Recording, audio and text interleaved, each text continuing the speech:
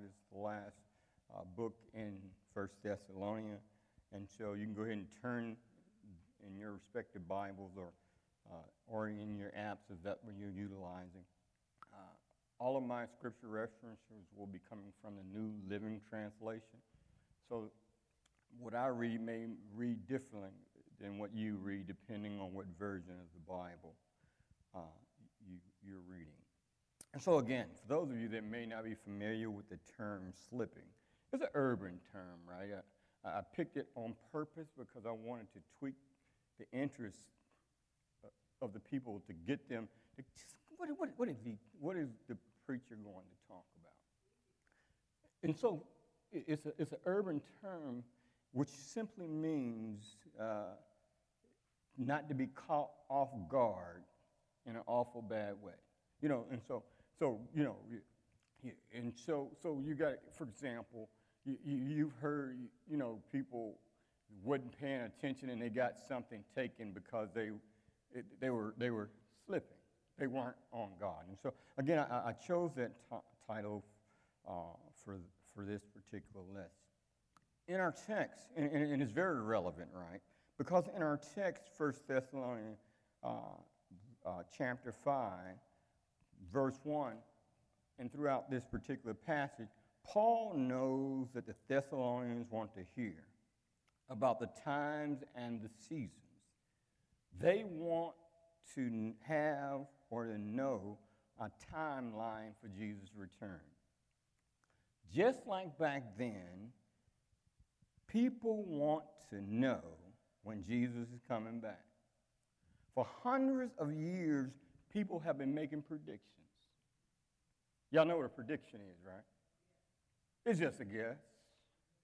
They have been making predictions about the end of the world and the second coming of Jesus Christ. These predictions, Brother Major, are being made based on the signs of the times. And so Paul, in this particular passage, is going to answer or alleviate some of their concern concerning this question. And so we're going to read verse 1, and then we'll just talk about it. Verse 1, Thessalonians chapter 5.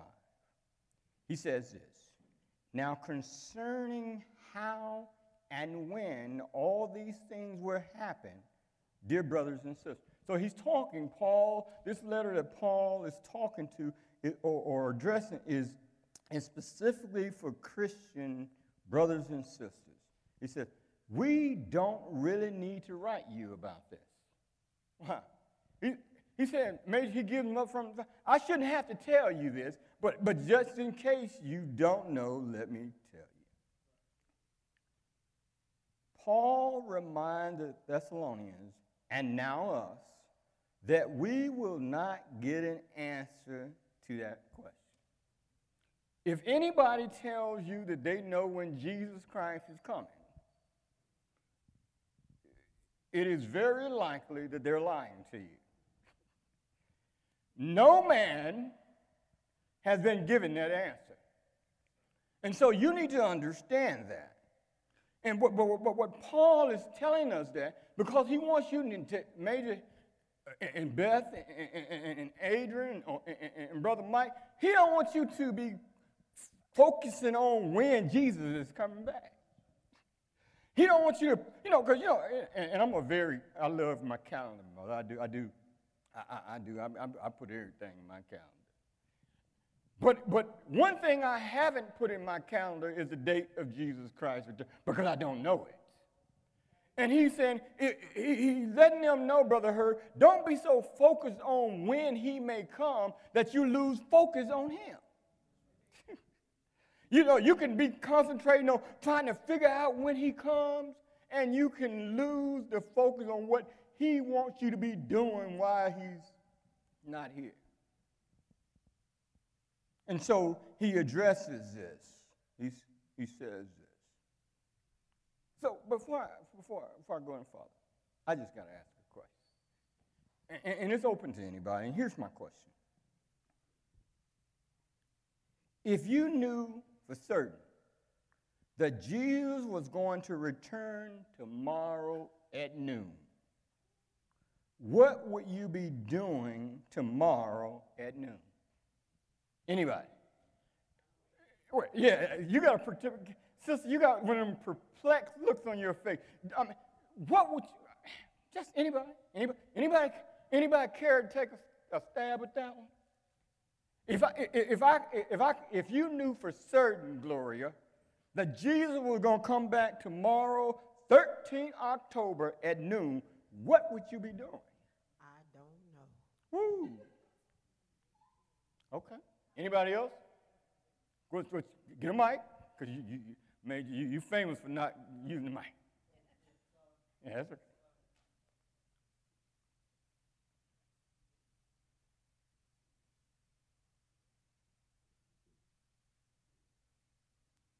Test. If I didn't have it right, I'll be trying to get it right. Okay. I'd be trying to get some things in order. Okay. Anybody? See? Wait, no. We're not going to blurt out. Not tonight. Because I want the people online to enjoy the same experience that we're doing here in person. Hey, Major, I do that now, trying to get it right. No, I ain't got it right. I have something that's right. I would be fasting and praying. Okay. Anybody else? All good answers. All good answers. But one of the best answers probably would be, if you're living right, or trying to live right, is that you would be doing the same thing you're doing now. Yeah. Because if you're going to try to wait till he comes to get it right, chances are you're going to get caught slipping. All I'm saying, Major, if you're doing the best of your ability right now, it don't matter when Jesus comes. Oh, that's deep, ain't it? No, you ain't got a mic. And before you respond, Major, well, we want Major and you. Somebody get Dr. Mike. Let's line the mics up so we can. Okay, you go. Like she said, I mean, I'm sure we all have some things to work on. Like she said, we don't have it all right. So, but if you knew tomorrow at noon, I'm sure you'd be cleaning up the house a little bit better. Okay. Go ahead, Doc. Okay, I'm going to be absolutely honest.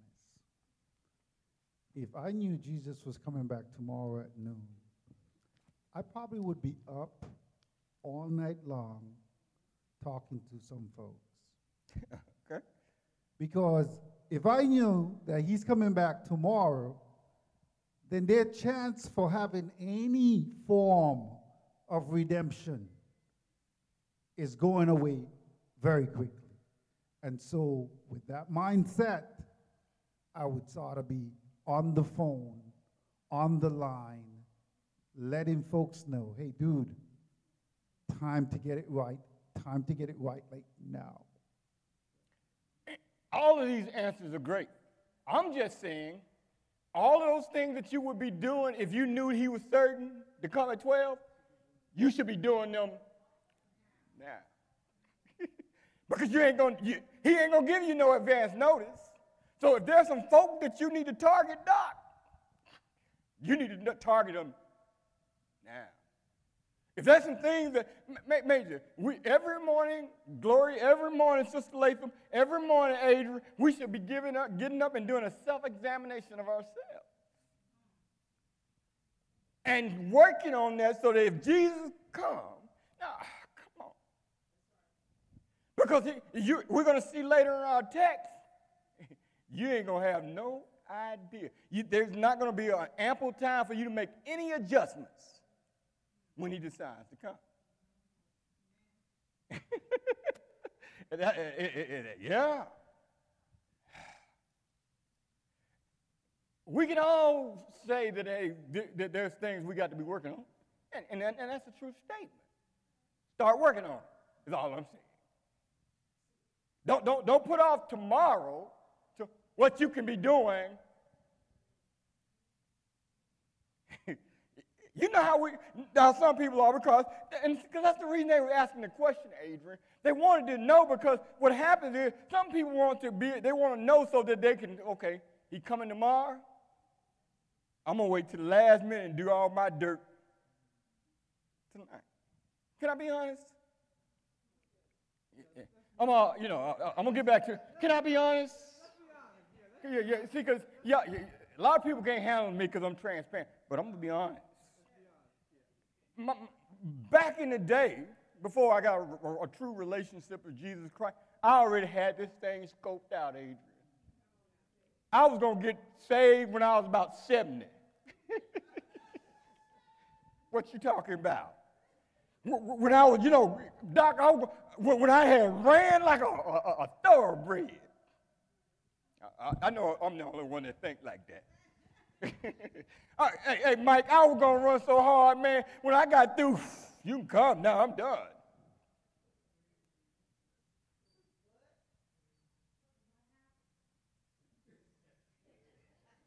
Jesus got to me. That's what happened. You understand what I'm saying? And so, in this passage, Paul wants to address, because he's going to make it perfectly clear that Jesus is coming back.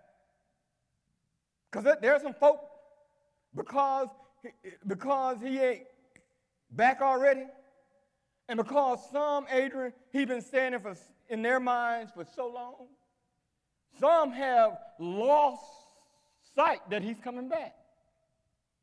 After all, Doc, they were saying that when your grandmama was born.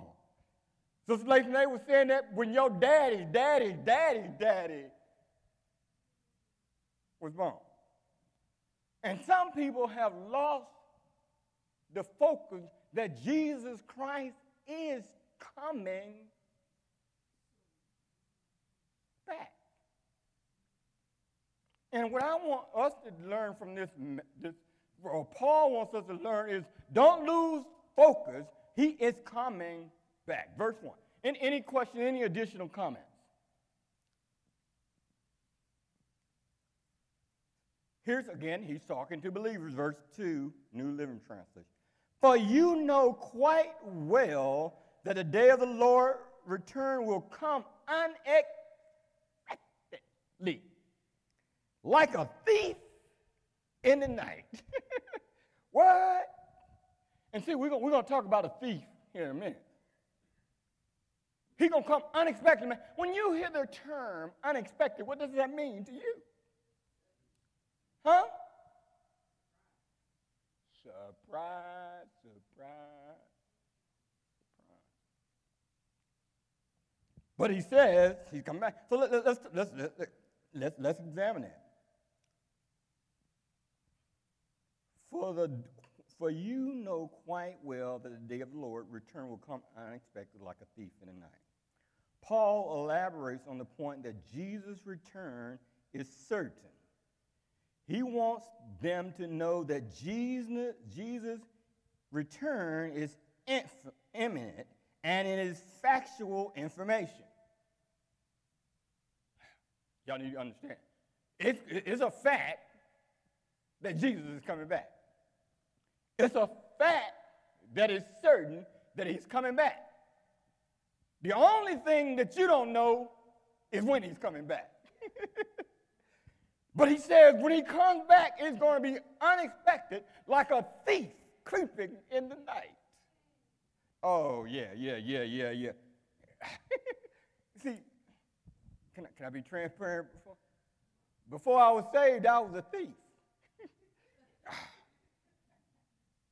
And guess what, Major? When I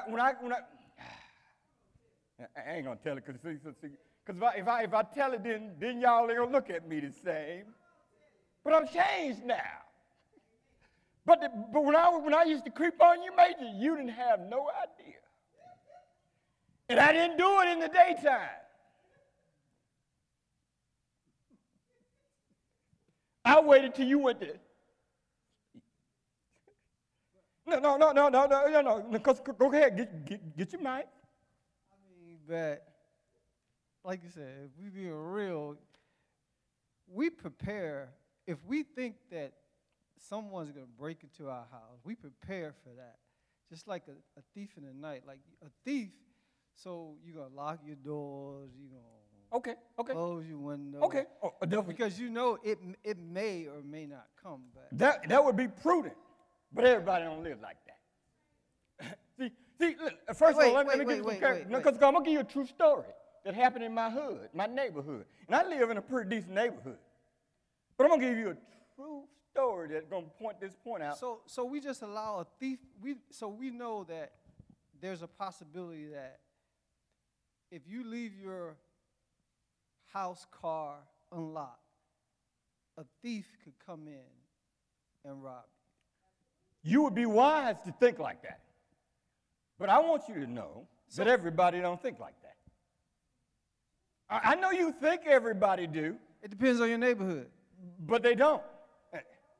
Depends on your neighborhood.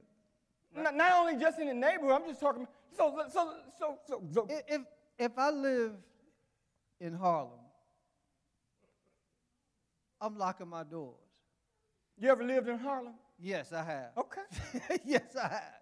Yes, I have. I'm locking my doors. And everybody in the neighborhood is locking their doors because there's a great possibility, because we've seen it happen. And that's the point he's trying to make. You want to prepare for that situation happen if it ever were to happen, right? So let me. You're making my point. It's not if inevitably you're gonna get robbed. You're gonna get robbed. So I'm not gonna wait until it happens before I start locking my doors. I'm gonna start locking my doors to keep it from happening. But Major don't know that every time he talks, he's reinforcing my point. But see, listen, Major. That's good, though. That's good. Every word you say, you I'm helping him out. reinforce. I'm helping him out. I'm helping. You helping. You helping me. I had a question. Major, you don't lock your door in Navarre? I didn't say Navarre. I said No. L said yes, I do. I'm just checking. You lock your door in Shalimar? I don't live in Charlemont, but yeah, I'll Yeah. lock it there too. Where you live But though? it really doesn't matter what neighborhood you live in. Niceville. That's what L said. Everybody don't think like that. I don't know where somebody would say, No, I'm not gonna be prepared. Okay. No. But Doc asked a good question. Everybody, if you're gonna be prepared for a thief, all of y'all, no matter where you at. But you say everybody don't think like that. Because just because I'm making that's a true statement. Everybody don't think like what you just said. Listen, they don't. Listen, hey, ask my wife now. Even when I go home to Tuscaloosa, right, where I was born and raised, when I take her to the places that they don't see many people that look like her, guess what I do? Give me your purse.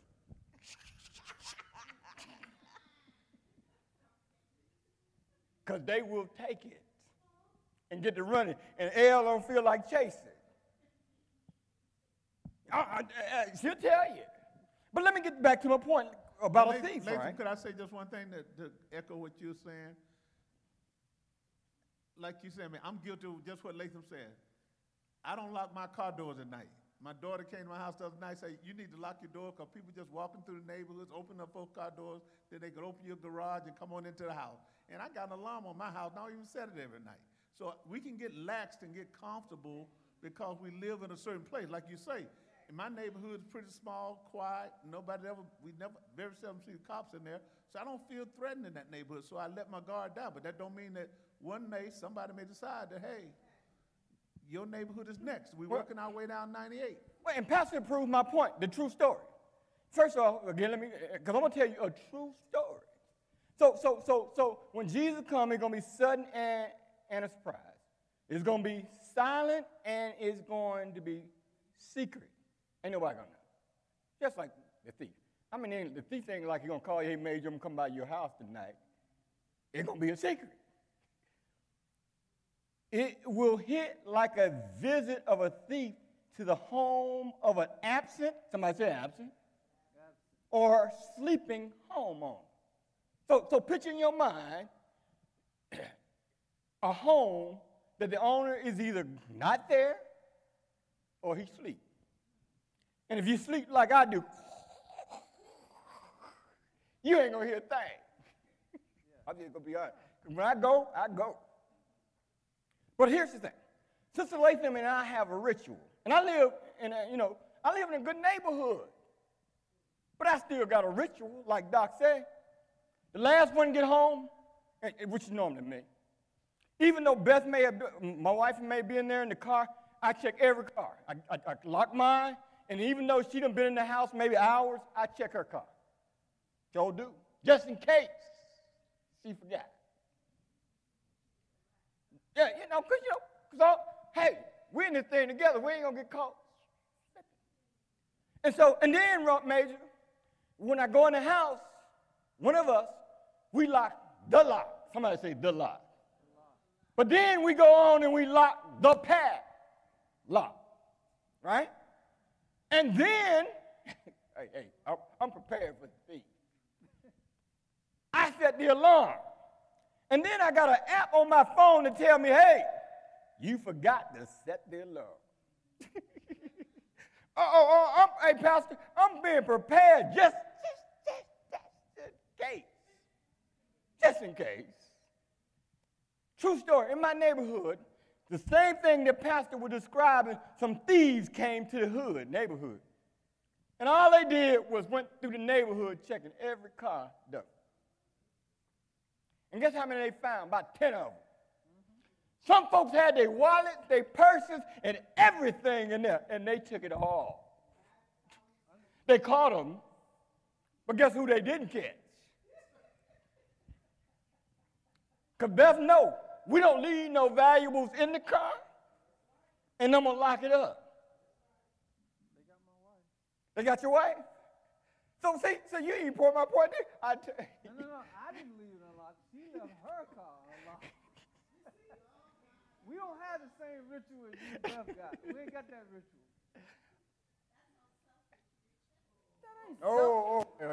Ain't mean to start. Ain't mean to start.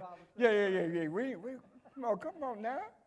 All I'm saying, the same preparedness that you should prepare for a thief, the same energy that I put in preparing for a thief that may come to my house, I need to put that same emphasis on preparing for when Jesus is coming.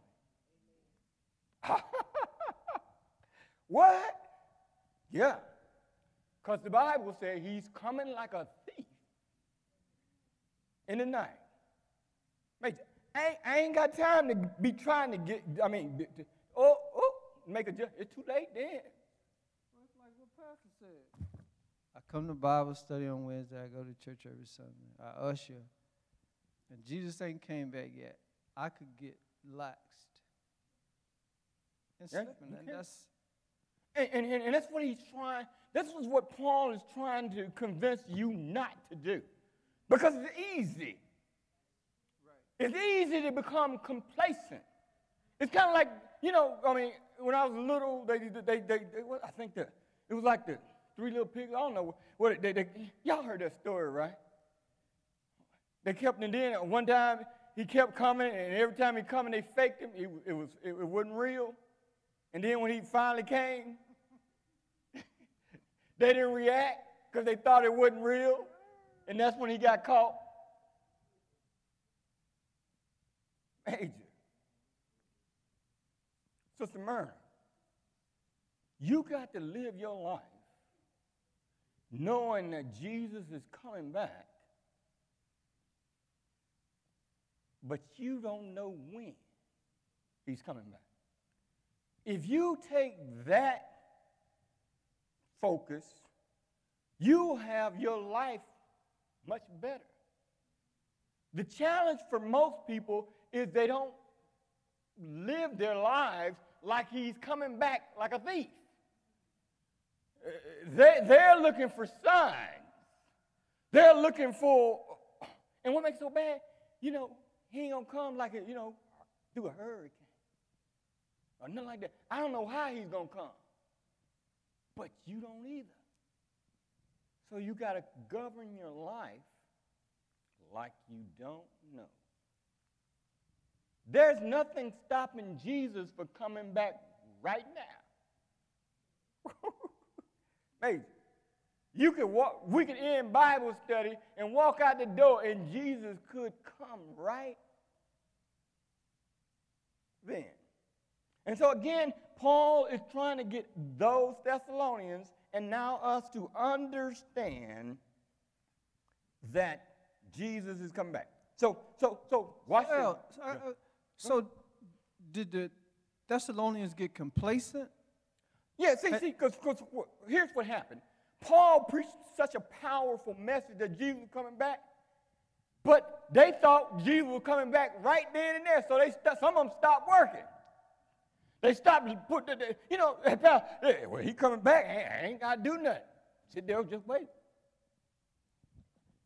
The problem with that analogy is he never told them when. And so what happened, even though some of them, they stopped looking for, and then they got to being busybodies. Well, hey, Jesus coming back, instead of, living his life, they concerned about what you doing. No, but I was thinking that they were Christians anyway. Why did he feel like he had to tell them that anyway? I mean, to get ready. They were already ready, or they should have been preparing themselves anyway. He told, I believe, based on my research, he's telling them that the same reason he's telling us. Every person that said, I'm a Christian, ain't living like that they ready for Jesus to come back. You know what I'm saying? And I'm not asking us to be in a judgmental spirit, because you can't control nobody but you. And so when you hear Paul talking to these guys, he's talking to the masses, but the only person you can control is you. Listen, I've been married to this beautiful lady for 38 years, and guess what? I done figured it out. I can't control. We love each other, but hey, I don't control her. You can go say amen, baby. And she let me know that every night. So what I'm saying, Major, see, I told you, I'm a train. The only person you can control is you. But you got to share this good news with everybody, as Doc said. We're going to see that later. See, you can't, listen, just because it's not good enough for you to get this good news, Adrian, knowing that Jesus is coming back, and keep it to yourself. See, you can't keep it to yourself, because there's some folks out there need to be reminded that he's coming back, because if you don't tell them, you don't tell them, and somebody else don't tell, they're going to get caught surprised.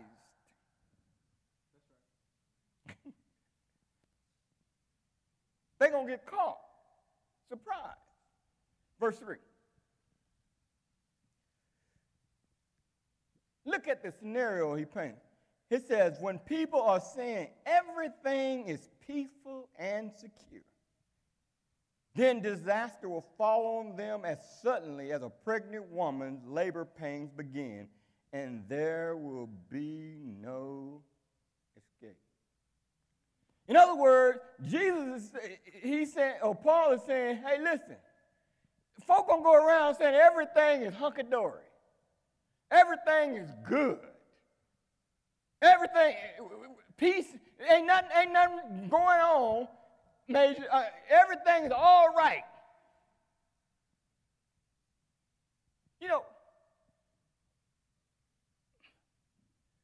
That same scenario happened when Jeremiah the prophet was talking to the children of Israel. What he was doing, he was trying to let them know that, hey, you got to live in an order, because if you don't change the way you live, God is going to send destruction. He was telling them that. But guess what? People don't like those kinds of messages. People don't like being told that Jesus is coming back and you got to live as if he's coming back. They don't like. People like to hear feel-good messages. People like to be told, hey, be you. Do what makes you feel good.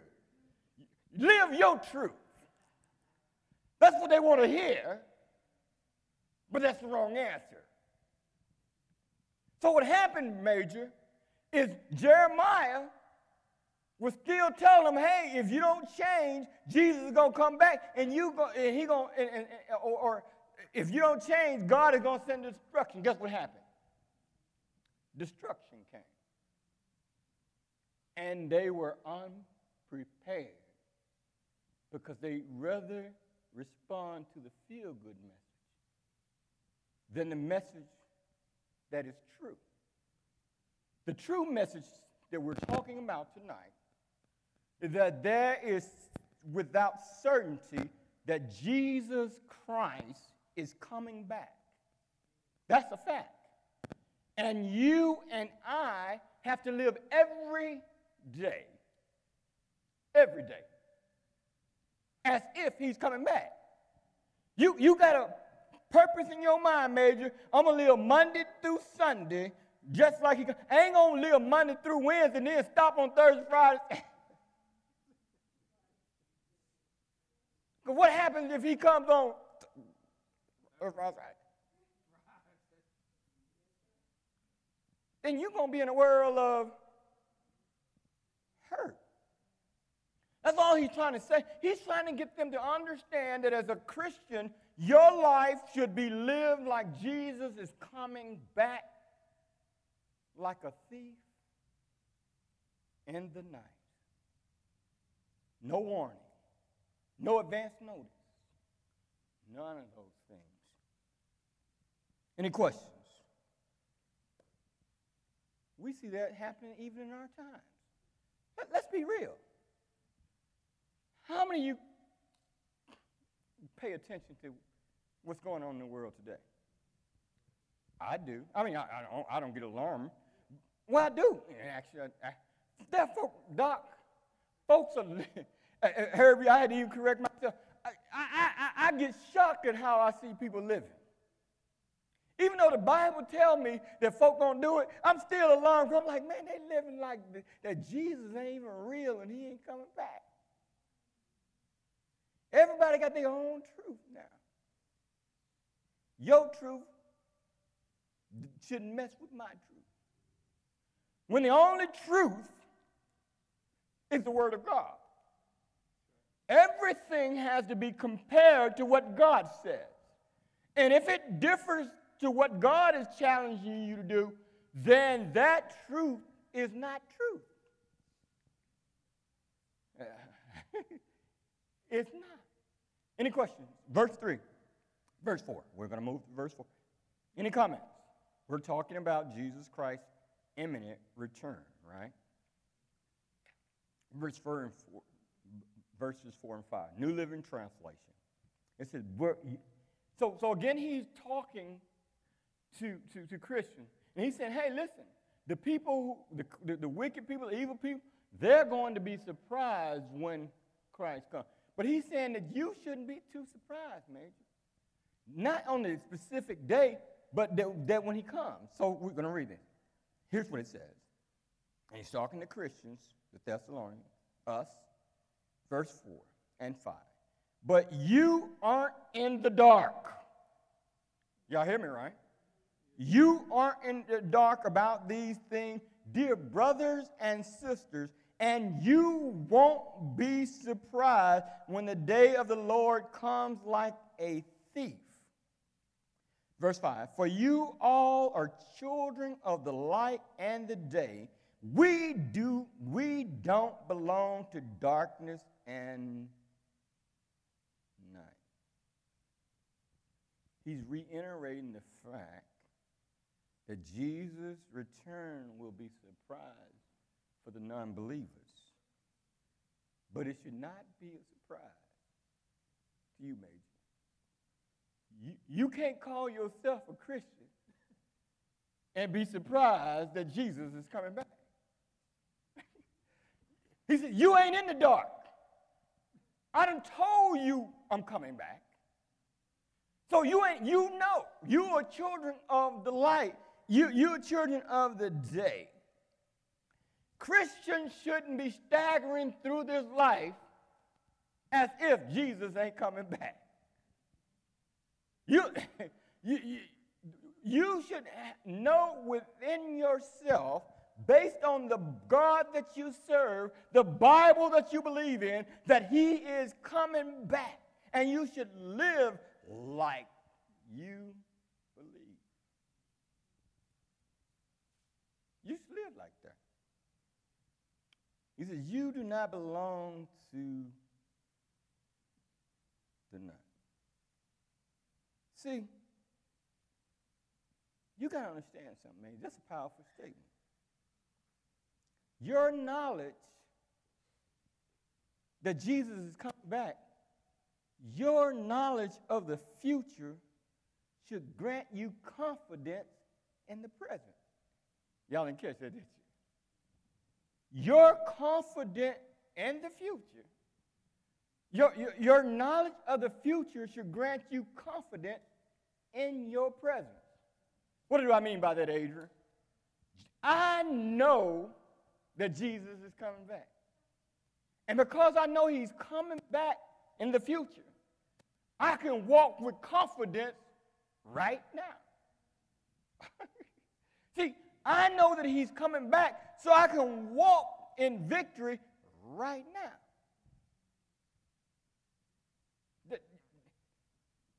I know, and again, I am so bought in the fact that Jesus is coming back, I consider it done.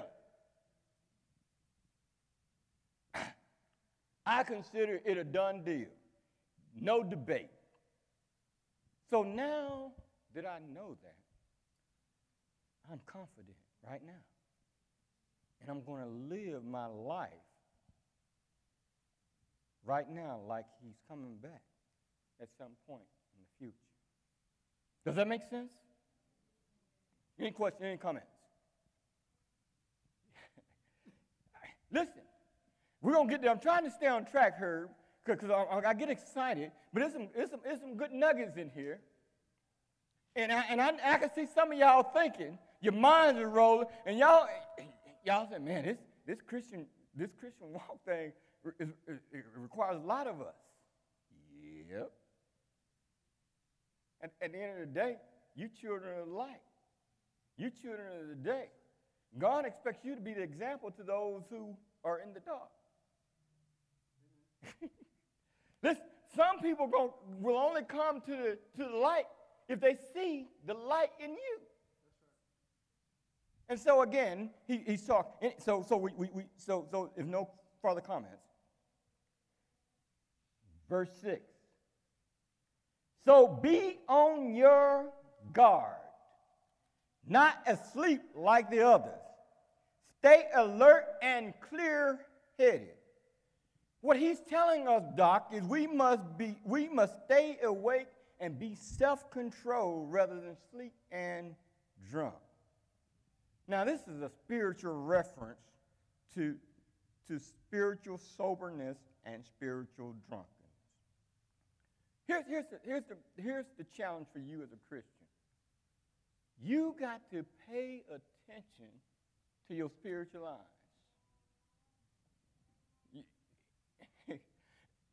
You got to put in some work to grow spiritually.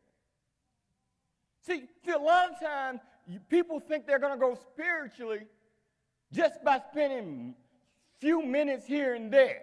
And you'll grow a little bit. But if you really want to be a spiritual person as Jesus, you got to put in some work. You got to pay attention. That's why I believe that a lot of you are online tonight and in the house. Because you understand that, hey, I need to grow spiritually. I got to pay attention. See, spiritual growth, Adrian, does not happen by osmosis. That's major. That's why you can go in some places and people can be in there for a long time, but if you deal with them enough, you'll find out that they may be babes in Christ. You see, hey, listen, I appreciate you coming here and listening to me and whoever the speaker is, but you need to still put in some more work. Wednesday night is not enough to fight this battle that you're fighting. This is only a refresher. You need to put in your own work. Okay.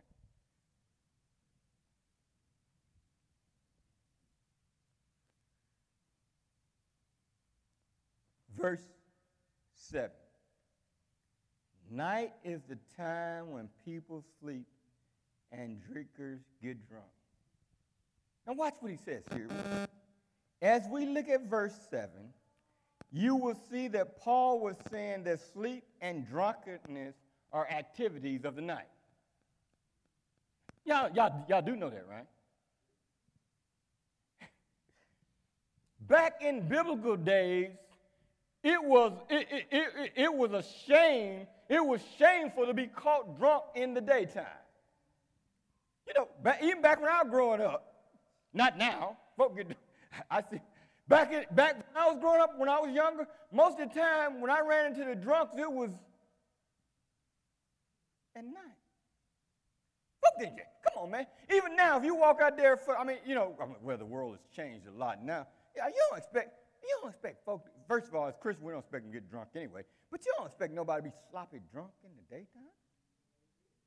I know it. But in the biblical times when he wrote this, he was saying, hey, these activities are associated with nighttime, right? So let's look at this. Because it's good, right? I want to share something with you. Watch this, because you can miss it. Paul highlights sleeping people and drunk people. So let's talk about sleeping people and drunk people. And I believe that you're going to see something that you may not have seen before. Sleeping people and drunk people are not in touch with or in control of their own life. Just think about it. When you sleep, you ain't in control of nothing.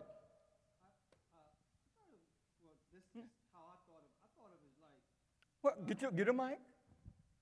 You know, I like this saying, you sleep. I thought of it as like lack of knowledge.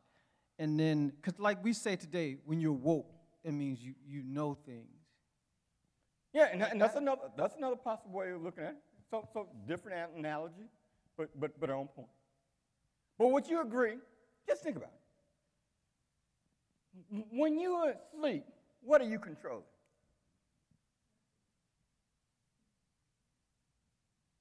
I mean, that's a real question. When you're drunk, what are you controlling?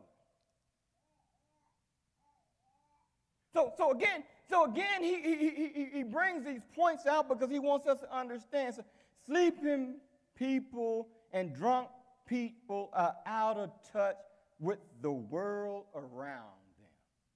Yeah. Out of touch. The only time sleeping people are sometimes in touch is when they dream. You're in touch with something.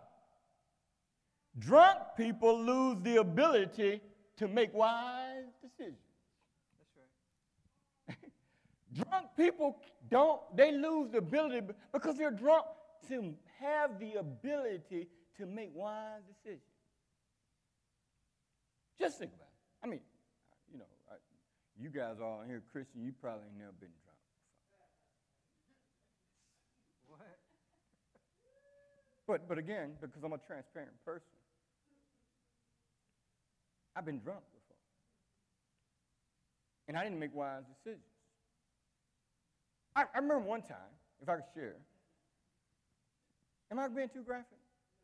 I'm trying to make a point here. I remember one time, Major, I woke up and my wife was having me in the shower. Yeah. I don't even know how I got.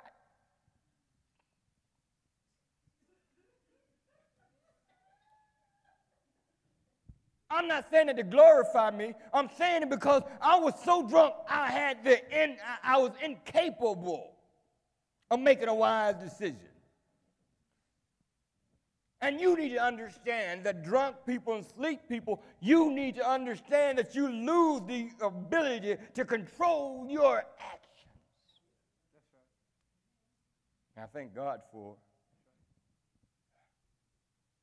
She cleaned me up. But again, Paul is making a point because he don't want us to get drunk spiritually. He wants you to be spiritually sober.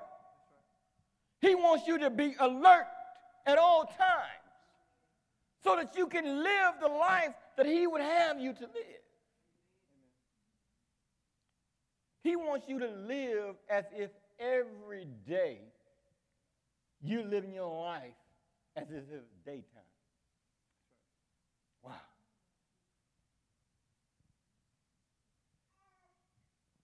Somebody said, man, this is a lot. This is struggling. Yeah. But again, it's doable, right?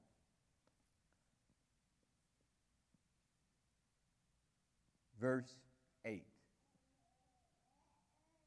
But let us live in the light, be clear-headed, protected by the armor of faith and love, and wearing as our helmet the confidence of salvation. Here's what, go ahead, Doc. Yes, go ahead, sir. I wanted to touch a little bit on what you were talking about there, being sober-minded. As Christians, we go from day to day in our mundane activities, and if we are not sober-minded, meaning that we have a mind of Christ on a daily basis, we can miss people that are passing by our way that we are supposed to minister to, we're supposed to speak to, but because we have our blinders on, or we are drunken by the world's busyness, that we miss that opportunity. Wow. And those are the things that sort of plagues me, because I would hate to know that someone's soul or someone's deliverance, Wow. or someone who needed a seed planted was missed because I wasn't sober Wow. on that day. Wow. And so even more that we need to be sober every day. That's good, Doc. That's good. Sober, because, you never know when God is going to send an opportunity for you to make a decision in somebody's life. That's right. Just think about that. As he said, I would hate to miss an opportunity where somebody's soul was waiting on me and I was not sober enough to do what it is that I should have done. Awesome. Verse 8, he says, but let us who live in the light, clear-headed, protected by the armor of faith and love, and wearing our helmet, the confidence of salvation, right? Paul opened up verse 8 with a conjunction, the word but, to show his readers that Christians should have a different character. In other words, we should be different than those who don't know Jesus Christ. It should be significant different, not because we're better, but because we have a relationship with him. And because we have a relationship with him, we know what it is that he would have us to do, and we're living those things.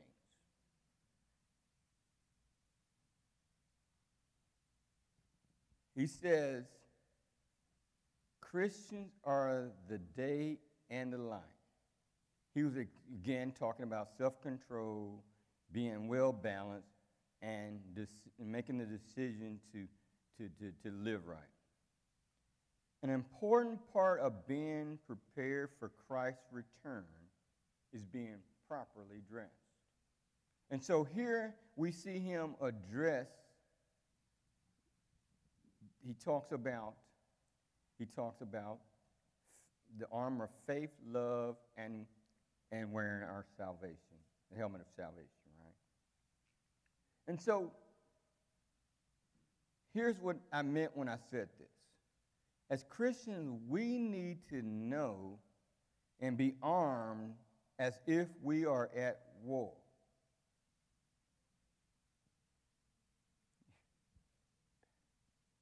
You need to be living your life like you are at war with the forces that would cause you to try not to live like Christ would have you to live. The Christian life is a struggle for some. To be honest, because at the end of the day, even Paul says it was a struggle. He didn't say it, but it's a good struggle. He says, hey, listen, every time I try to do right, evil is always present. In other words, so what he did is he said, okay, I know this, so I got to build myself up to make sure that I make the right decision when evil presents itself. And that's what you and I got to do. Listen, evil will never stop messing with anyone, even as a Christian, right?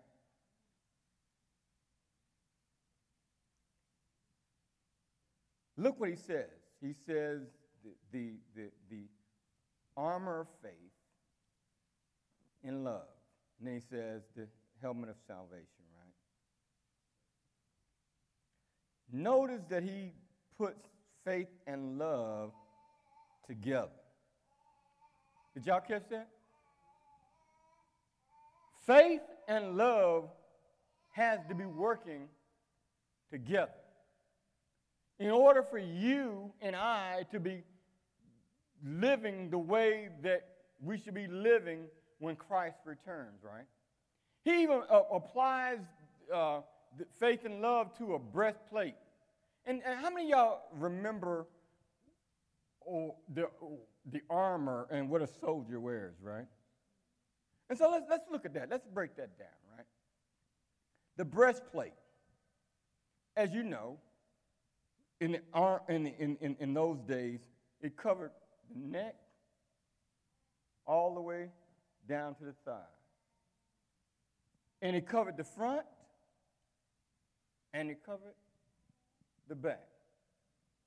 It was there to protect the vital organs of the soldier. Liver, heart, kidneys, right? Because they knew that, hey, if those things get pierced, life could cease to exist, right? And so he said, hey, you got to wear faith and love as if it was a breastplate. He also paints the analogy that if you fail to wear this breastplate of faith and love, that it could take you out of living the way you should live as a Christian. Then he talks about the helmet of salvation. We know that the helmet covers the head. It covered the ears.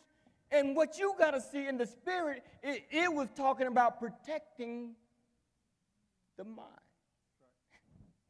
See, you got to protect, if you're going to be found living like Jesus Christ would have you to live when he comes, you got to have all of those operating in unison. The hope of salvation, what is that? Listen, the hope of salvation is you have a future hope that Jesus is returning. That is the foundation of the Christian life.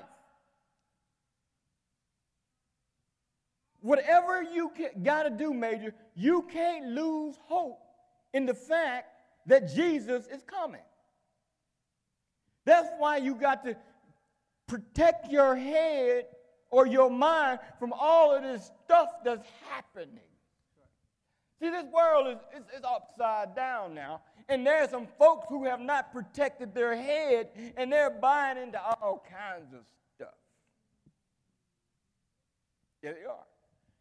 There are people who used to, quote unquote, be Christians. They have not protected themselves, their hearts, their vital organs, their minds, and they have walked away from the.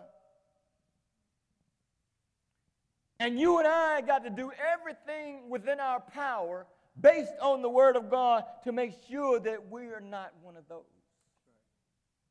I'm telling you, it's knocking off heavy hitters, Doc. Folk that have been, claimed to be saved for a long time are walking away from the faith because they don't believe that Jesus is coming back.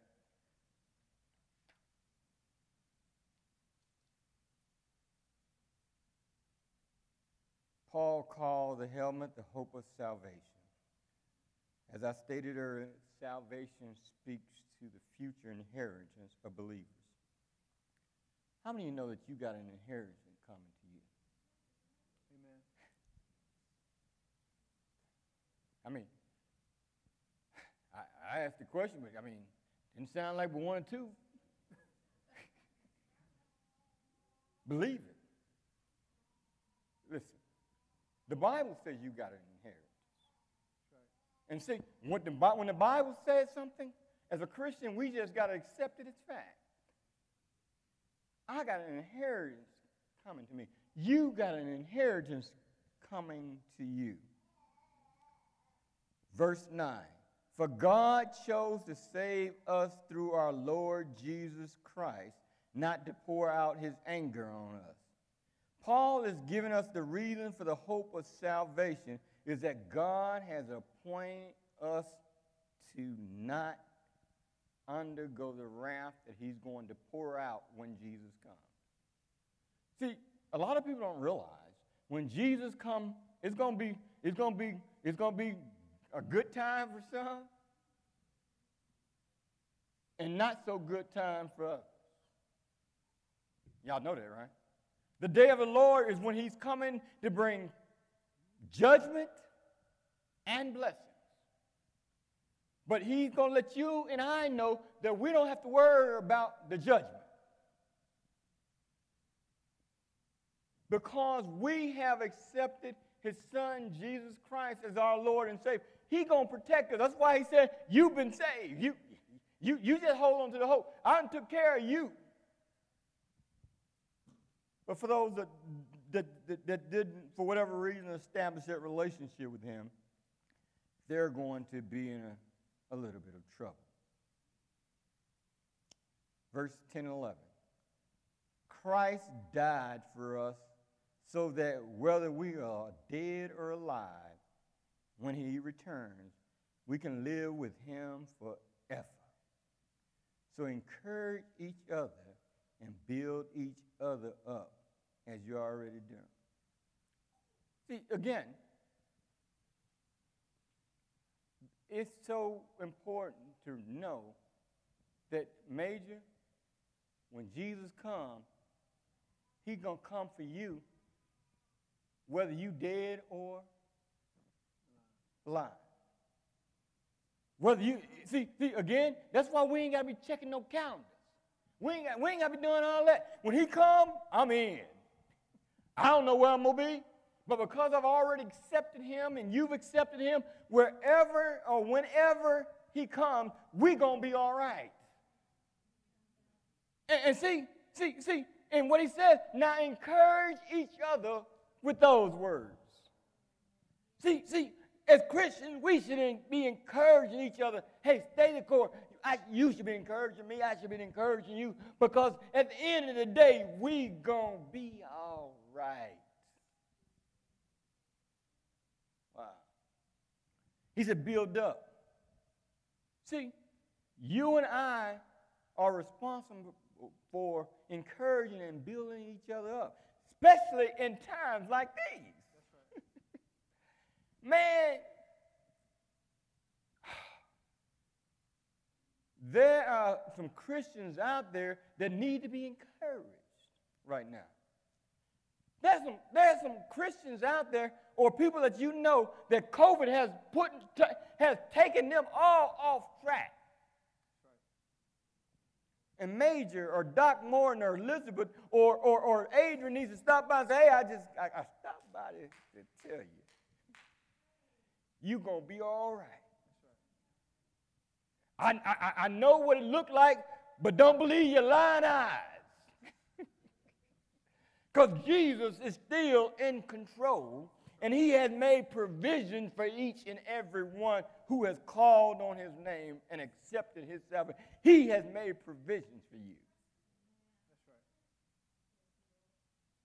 And we are to encourage those of us who that may be wandering in the faith, right? Verse 12 and 13. Dear brother, now here what he does is he shifts his gears for a little bit. He wants us to pay honor and respect to pastors and those that are in leadership, right? And so let's take a moment here because that is important. He says, dear brothers and sisters, verses 12 and 13, New Living Translation. Those of you who are your leaders, those who are your leaders in the Lord's work, they work hard among you and give you spiritual guidance. Right? In other words, he said, hey, listen, those pastors and leaders, they've been given a special responsibility. How many of y'all know that? Again, I only got one or two, amen. Pastors have been given a special responsibility. We all got responsibility, but they've been given a special responsibility. And just because I work beside one, I know that responsibility is huge. And Paul said, hey, you need to understand that is some serious work. And because of their work, somebody say their work.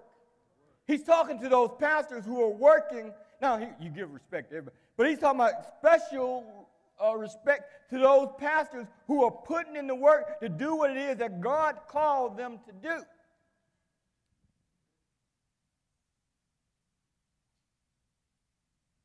He says you should honor and respect them.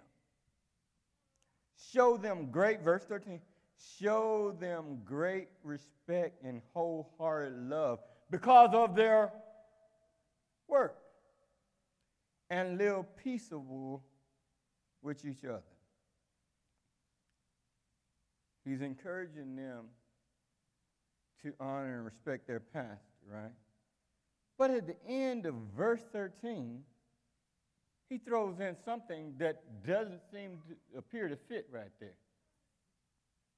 And to live peaceable with each other. Wait a minute. He's telling us to pay honor and respect to pastors because of their work, but then he says, and you. He ain't talking to pastors now. He's talking to you, me, all the other ones. He said, and live peaceable with each other. Anybody, how did that get there? I know it was inspired by the Holy Spirit. I'm not trying to discount that. But the point I'm trying to make here is this. First of all, when he says peace with each other, he's not talking about the absence of disagreement. Y'all didn't catch that, right? See, a lot of times we think that peace means the absence of disagreement. You can have peace and disagree. He's not talking about that because at the end of the day, in other words, he's saying, hey, even if you disagree, value the person you disagree. Here, can I say something? This is just my note. Well, I believe he dropped it in a minute, right? I don't believe it was an accident that Paul put that there. Why did I say this? In most church bodies, the biggest challenge in those church bodies is for people to live in that body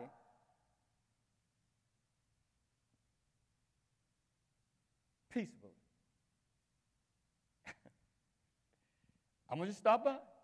I'm going to let that sing in. In most churches, bodies of believers, the biggest problem is not the spiritual guidance, it's the people not embracing that peace of living peaceable together with each other. And so again, I want to highlight. Any questions, any comments so far where we are? Verse 14 and 15. Uh-oh. We're going to be there. 1 Thessalonians 14 and 15. Brothers and sisters, we urge you to warn those who are, am I supposed to be able to say it? My New Living Translation says this one. So I'm just going to read. I'm reading out the Bible. We urge you to warn those who are lazy. Encourage those who are timid. Take care of those who are weak. Be patient with a few. What? What? With everyone? We supposed to be patient with everyone? See that, verse 15, see that no one pays back evil for evil, but always try to do good to each other and to some people. Woo! Wait a minute, Major. Go ahead. Get a mic.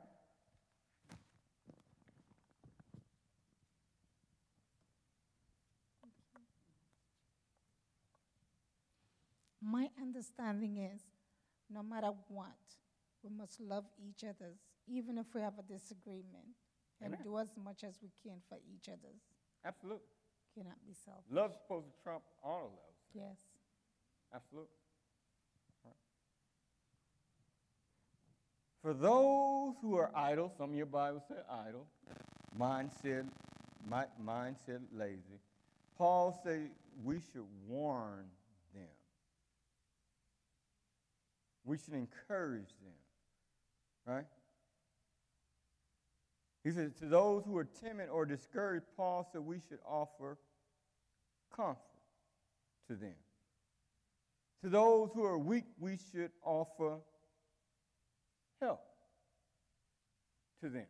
And see, the point you need to understand is that sometimes you could be the weak one. So you want, because there are points sometimes for some of us that we have a weak point. When I say weak, I ain't talking about, physically.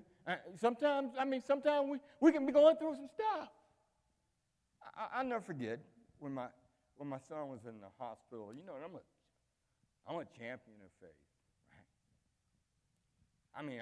I believe that God walking beside me. I believe I can walk, in my mind through walls.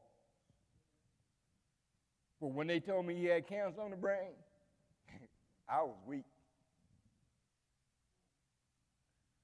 But I thank God for them saints who would call me and say, hey, everything gonna be all right. There were some people who were texting me That's the same attitude that we should have for each us. We should be on the lookout looking for that saint who's having a difficult time and be ready to be there for them. Help them pull through, right? So again, he's talking about, and then he says, be patient with everyone.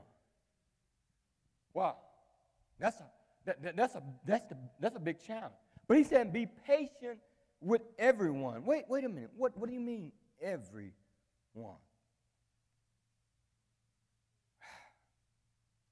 Everyone sounds like, to me, an all-inclusive term. We must be patient with people who are sinning. Oh,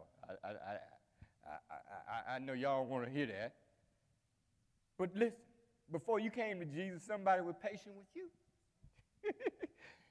Raise your hand if you came to Jesus the first time somebody told you about it. Somebody showed you patience. There's some folks out there that may not like the way they live, and we should encourage them to change their lives, but we got to be patient with them. And not turn our nose up and forget about it. I'll never forget Adrian, the guy who brought me to Christ. I still remember his name. His name is Barbie. You know, there's certain things that you just remember, significant events. And I remember when this guy came to me talking about, hey, you need to change your life. The first time, I cussed him out. Man, you need to get out of here with that Jesus stuff. Listen, man, I'm over here in Europe. I'm doing Europe right now. But he kept coming. And when I got saved, the first person I called beside my mama was him to thank her. Then I called my mama, and she said, man, I thought you were going to have to wait to come to the States to get saved. No, I got saved up in England. God is everywhere. And so, again, we have to be patient with people who are sick. We have to be patient. I got another one. Let me see. Who are suffering. See, there are going to be some people who are going through some stuff. And when they're suffering, sometimes they have the propensity to project their suffering on you. But in spite of that, you need to show them patience while they're suffering and believing that and helping them get through it, right? We have to be patient with them guys who appear to not want to change. Huh? Hey, God, let God give you a definitive time. He's going to try to put me on a time, and you trying to put me on a calendar. I'm going to be like Jesus, the thief in the night. I ain't going to let you put me on no calendar. Let God tell you. But again, he's trying to teach us something. Amen, amen, amen. Can I say something? Absolutely, Brother Hurt. One of the things, as we read in this, what Paul is talking to Thessalonians, he wrote to them and trying to encourage them and give them some instruction. And as we look, as he's reminding them, also as he wrote Galatians, and he knows what the gospel has given unto them. And one of the things that Paul wrote to Galatians to let them know that once they turn their life over, they have the Holy Spirit. Mm-hmm. And you have the Spirit of the Lord. Amen. To be able to do all the things that what Paul's talking to Thessalonians. In Galatians, it says, we all know the fruit of the Spirit. You have the love, you have the joy, you have peace, and long-suffering, gentleness, goodness, faith. All that comes unto you once you are equipped with the Holy Spirit. Amen. And just to be reminded of them, not to be in sleep or go or be drunkard. Mm-hmm. Practice these things that was given unto you, that you have strength to be able to do these things, because you are also that you have these things of the Holy Spirit to be able to strengthen you when you are faced with these things, that so you won't sleep, you won't waver, that you will be prepared. That is things that you have to hold on to. Amen. So Amen. You won't sleep. Amen. Do you understand? Yes, sir. You won't sleep when you have these things that God has given us, given unto them, and just to remind us, to let us know that once you are a child of God, that you are light, and you have these strengths to be able to show the fruit of the Spirit, to have the strength to be able to conquer that thing, so you won't sleep, you won't be drunkard, you stay lit. Amen. Amen. Thank you for sharing. Verse 18, 16, says, always be joyful. Never stop praying. Be thankful in all circumstances, for this is the will of God for you who belong to Jesus Christ. Always be thankful. Present tense. Always be joyful, right? Because in other words, he's saying, hey, listen, you got to understand something. And he talks about it in Romans. Remember he says, hey, he alludes to the fact that, hey, you know, everything that happens to a Christian, God is, you know, if it's God ordained or God allowed, that it's going to work for your good. And he says, never stop praying. See, the problem with a lot of church people is, I don't know if we pray enough. You got to understand something. Prayer is your communication and communion with God. That's when you talk to him. That's when you talk to him. That's when you fellowship. You can't do that enough. And he says, be thankful. Gratitude. Lord, I thank you for the things that I like in my life and the things that I don't necessarily like, but I understand that you are in control and you're working everything for my good. Everything. And that's the mindset that we have to have as Christians, right? Never stop praying. And then he says in verse 19, do not stifle. Let me read that one. The Holy Spirit talks about not stifling the Holy Spirit, right?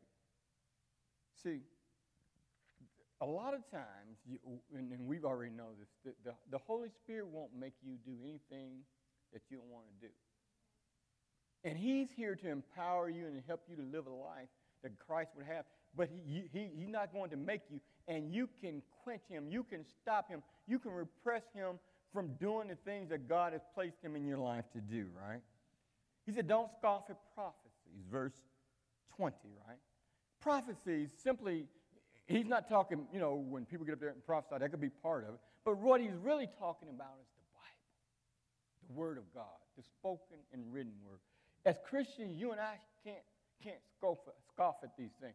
See, at the end of the day, if you're a Christian, the most important literature you can have is the Bible. If you read anything more than you read in the Bible, you may want to change that a little bit.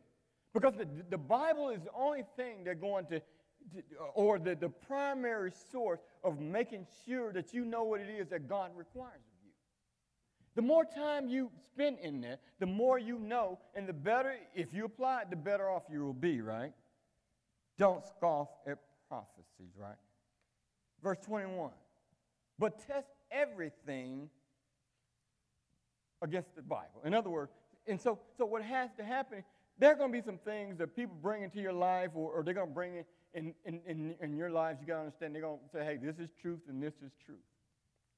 And the first thing that you got to do when they bring you some stuff, how is what he or she's saying lines up with the Bible? See, that's how you can catch them. Okay, I hear what you're saying. Let me take a minute. Wait a minute, that's contrary to what the Bible says. And if it's contrary to what the Bible says, you discount it. Because the Bible is the ultimate truth, right? Verse 22, stay away from every kind of evil. That's a lot of evil out there. I mean, evil come in all shape, form, and fashion. But he tells you and I to stay away from all of it. Verse 23 through 24. It says, now may the God of peace make you holy in every way, and make your whole spirit and soul and body be kept blameless to our Lord Jesus Christ. Paul here is making it clear that God is working in our lives. And he is confident that he who has started a good work in you is going to finish what he started. And that's what you and I got to understand. Hey, when God starts something, he don't stop in the middle of a project. Some of us may stop. He finished what he starts, right?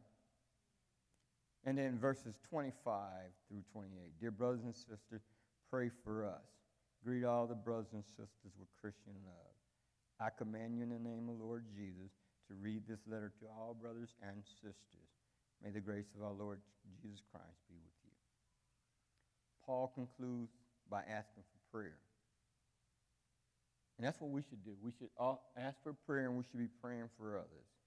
And then he said, hey, you need to share this letter with others. And may the grace of God and Jesus Christ be with you. Again, I know I tried to package in a lot. My hope is that you, if you walk away here tonight with one thought, is this: that Jesus is coming back. And in that, because you have accepted him, you're going to be all right. Let's give the Lord a hand clap of praise for Bible study tonight.